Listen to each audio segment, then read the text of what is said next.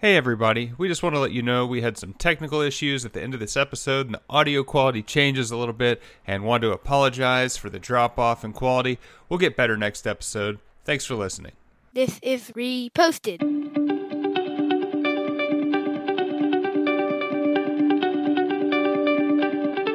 Every morning, Larry and I dig into a quote or idea that has caught our eye.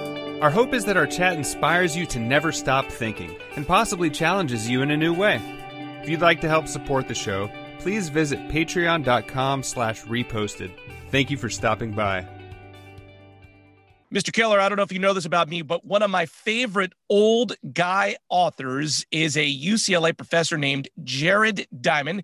He's written such hits as Gun, Germs, and Steel, The Fates of Human Societies, and Collapse, How Societies Choose to Fail or Succeed. Our quote today comes from one Dr. Diamond, who said, with the rise of chiefdoms around 7,500 years ago, people had to learn for the first time in history how to encounter strangers regularly without attempting to kill them. I thought this quote was sort of interesting in that I feel, I'm not a medical doctor, but this vaccine's going to kind of slowly roll out. We're not going to get it all at once and everybody's going to be cured. You're going to have to, some degree, kind of figure out who you're going to want to be around according-ish to whether you think they're healthy or not. First of all, your thoughts on that?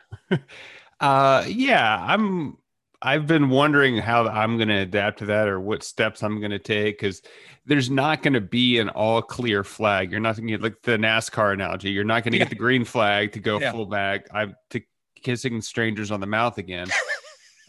So you're going to have to take educated decisions on who you want to interact with. And yeah, I don't necessarily see that. Well, I guess I do see the correlation to this. Anyway, back to the original question. Back to the original question. Like when normal times, are you skeptical of a new person that you meet, or were you very open to, hey, this guy might be an okay person or gal?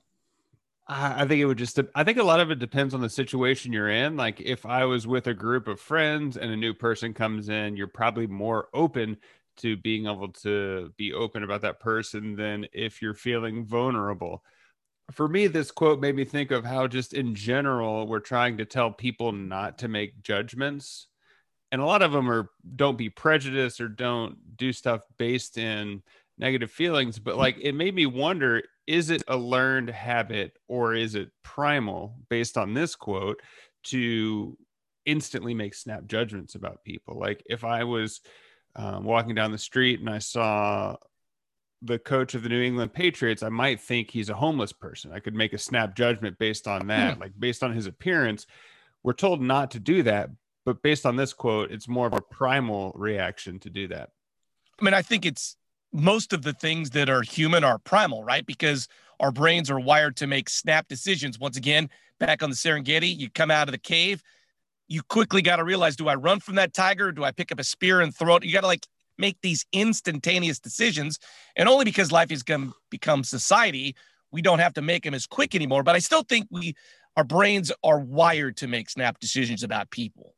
Yeah, I think they are. I think the funny version of this is thinking about someone going up to a stranger and trying to kill them and their friend going, wait. How do you size someone up? Do you know any of the characteristics you use to, when you meet somebody, kind of size them up? You mean as a physical threat or just them as a person? Just like in general, like, oh, that's someone I want to get to know more. Or, wow, that guy's a turd bag. I could never see them again. Well, first of all, I can't turn this off, but everywhere I go, I size up anyone I see. And if they attack me, I have a way that I'm going to react to it. Like I'm always have how I'm going to fight in the back of my mind. But just wait a minute, hold on a second. Is that like the what's that movie with Matt Damon? Like where he walks in the room and knows exactly how he's always going to get out and who's got to punch in the face? Like, is that what Jason Bourne? Yeah, Jason Bourne. I know I can run at a full out sprint at this altitude and my heart rate will stay below 60 beats per minute.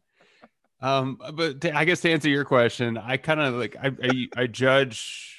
I use people's posture. I use how they engage with people. It's just, I think physical attributes is what people present is how I make the judgment without actually getting to know them.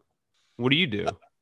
I am, as you know, my defense mechanism of anything is I ask people questions and I let them sink or swim on their own. I feel like my BS detector is pretty good.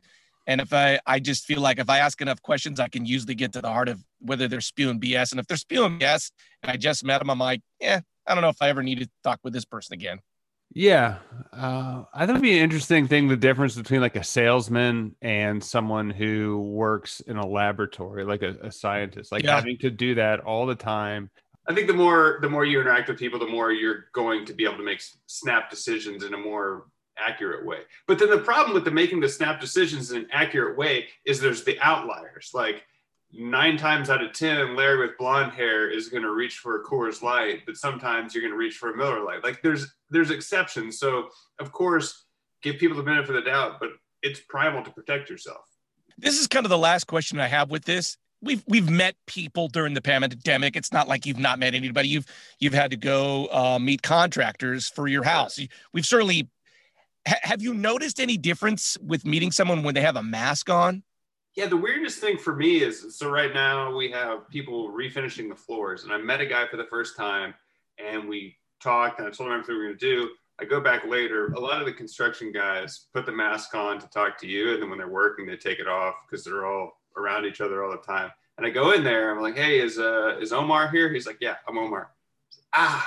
I've met so many people with masks on, and then you see them later without a mask on out of context, and you don't know who they are. It's interesting how much the nose and mouth make up how you look.